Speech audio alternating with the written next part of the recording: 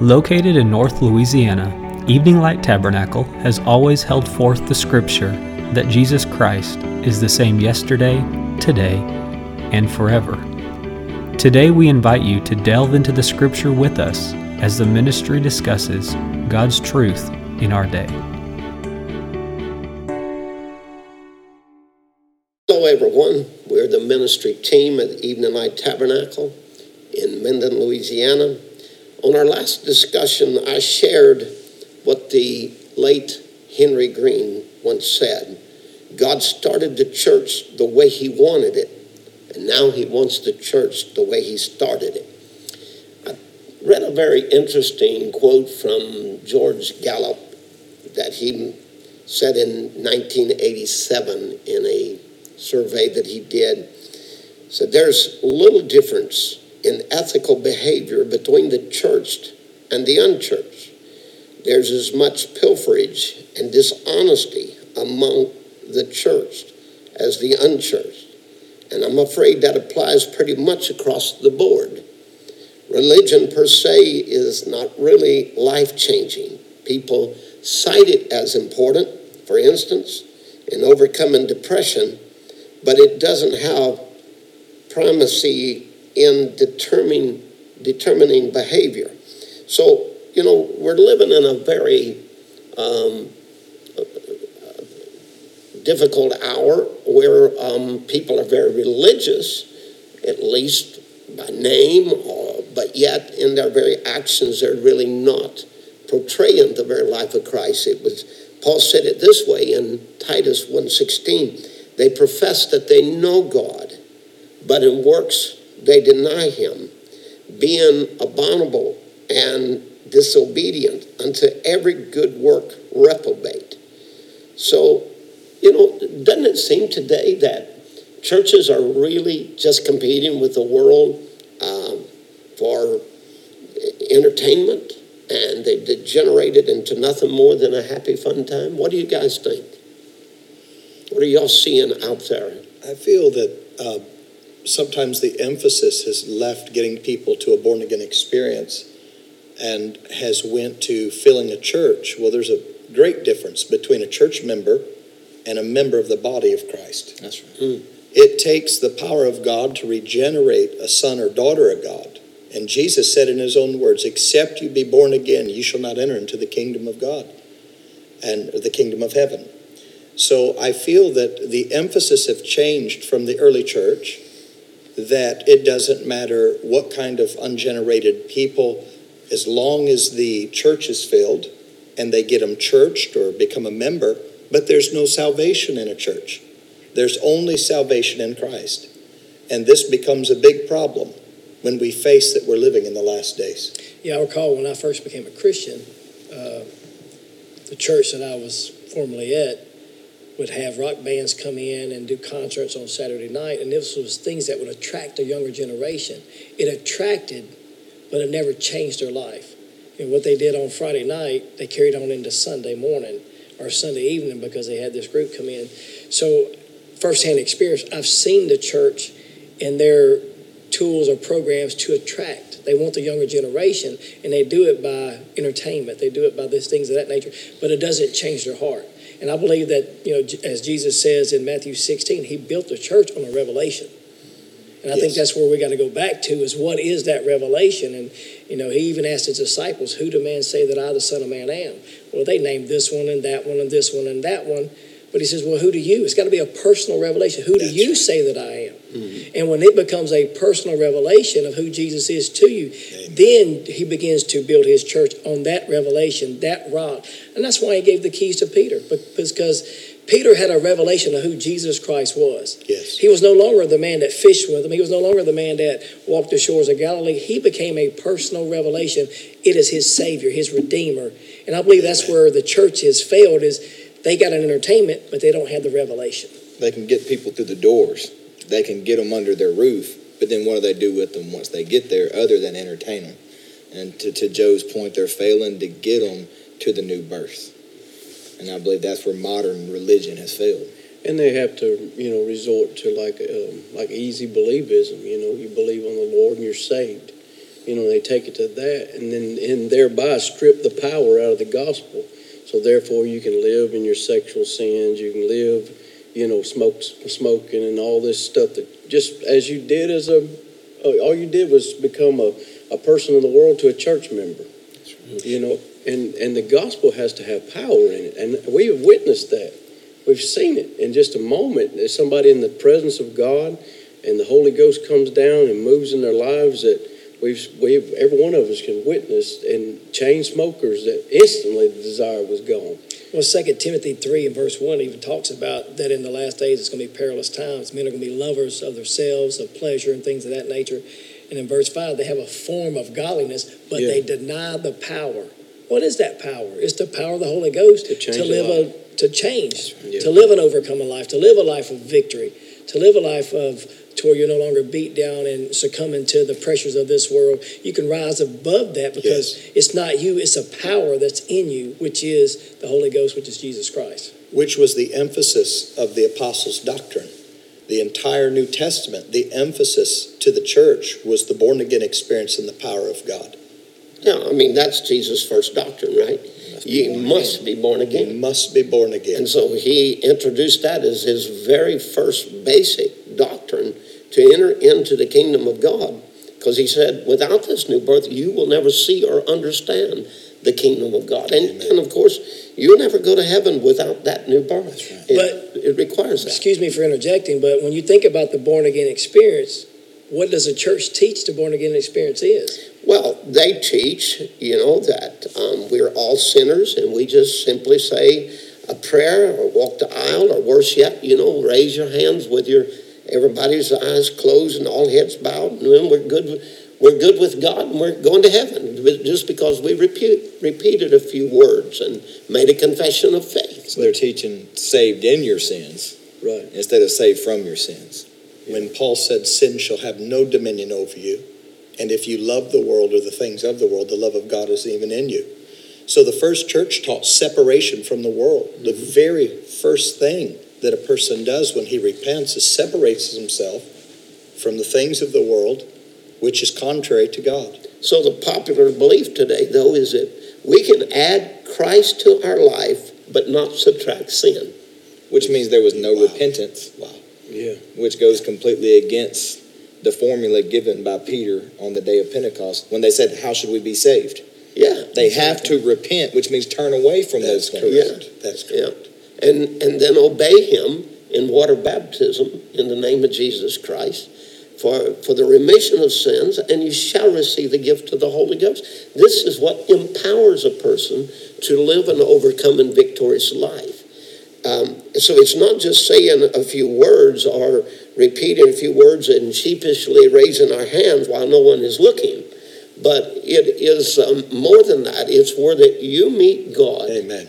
And there is a change on your life. You can never be the same again. Exactly. The desires that you once had, you have no more. Your desires are completely changed. So that's what the born-again experience really is having your nature change, your desires change.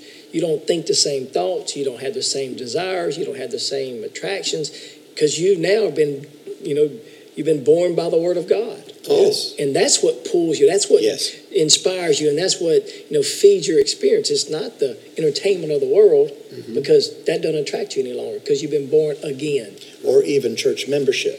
Right. If church membership was enough, then 4,000 years of Jewish history wouldn't have needed to be changed. Right. But knowing the law, knowing the holiness of God, being obedient to the law was not enough.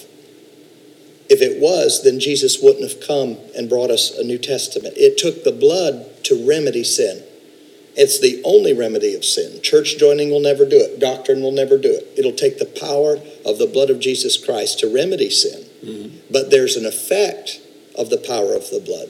That's right. It's more than a confession. You can see that effect even in Peter's life just automatically. A man that went from denying Jesus Christ very good until where he received the Holy Ghost there at the day of Pentecost. And what does he do?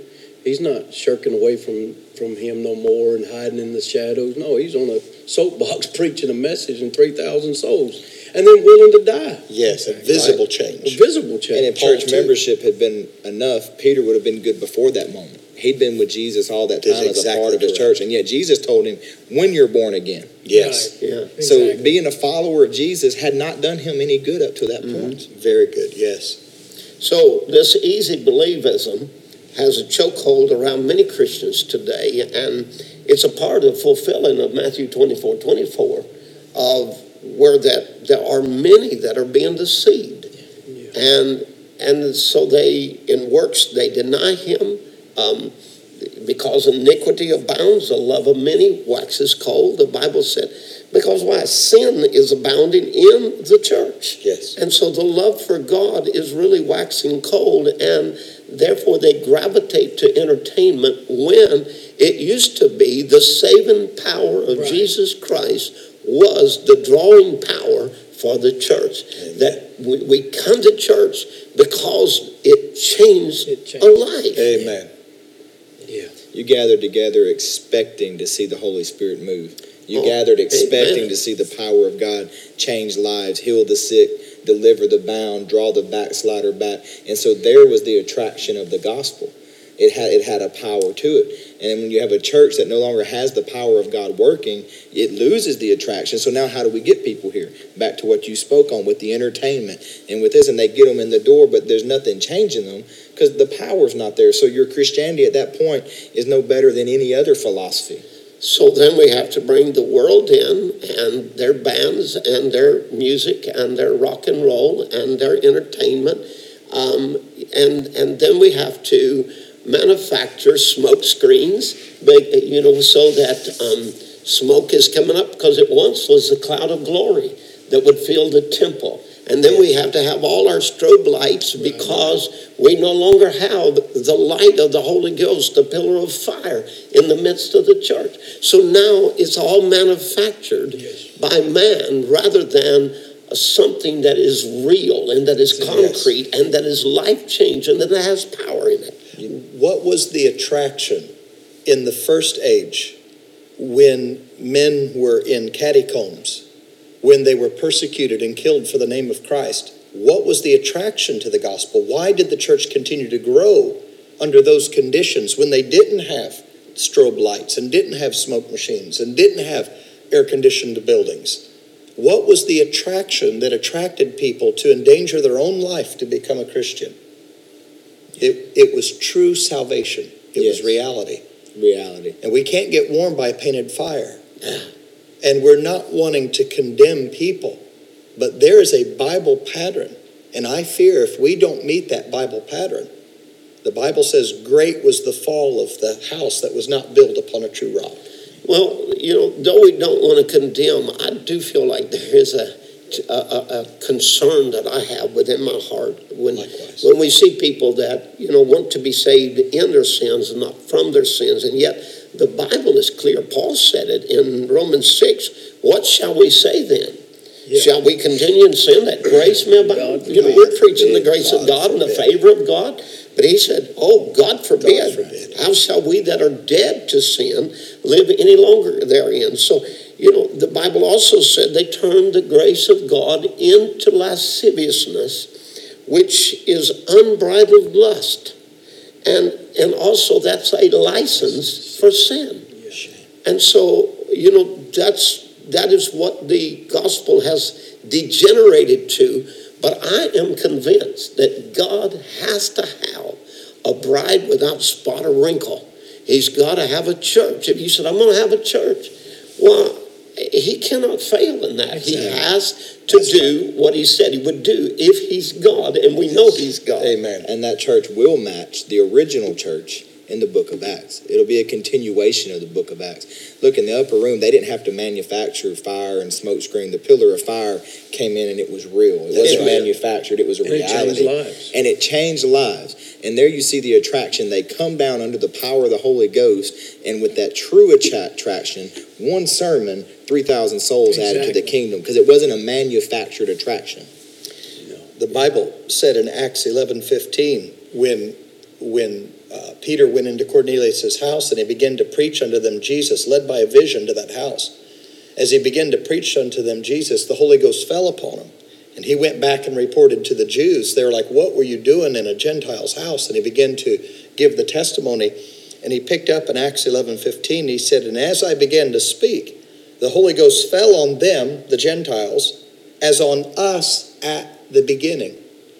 And so Peter was signifying that the beginning of the New Testament church took place on the day of Pentecost. Yes. Well, Jesus said that they were to wait until they were endued with power from on high. And that was the place where Jesus poured his Spirit out upon the church. It was never a church membership, for God added to the church daily, such as should be saved. Amen. It was the power of God that gave birth to the New Testament church. The end, it must end the same way that it began.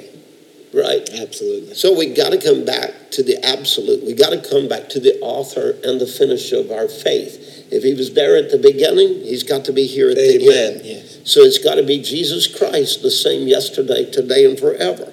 Because apart from Jesus, you do not even know truth. Amen. Right. And unless you hold to his teaching, you're not his disciple at all. Right. So, there must be a love for truth, or you're going to be swept away by the strong delusion that is in the land today. And the strong delusion comes and it makes truth sound like hate, because people hate truth. That's true. That is true. And so, Isaiah 5:20 says, woe to them that call evil good and good evil, that put darkness for light and light for darkness, that put bitter for sweet and sweet for bitter.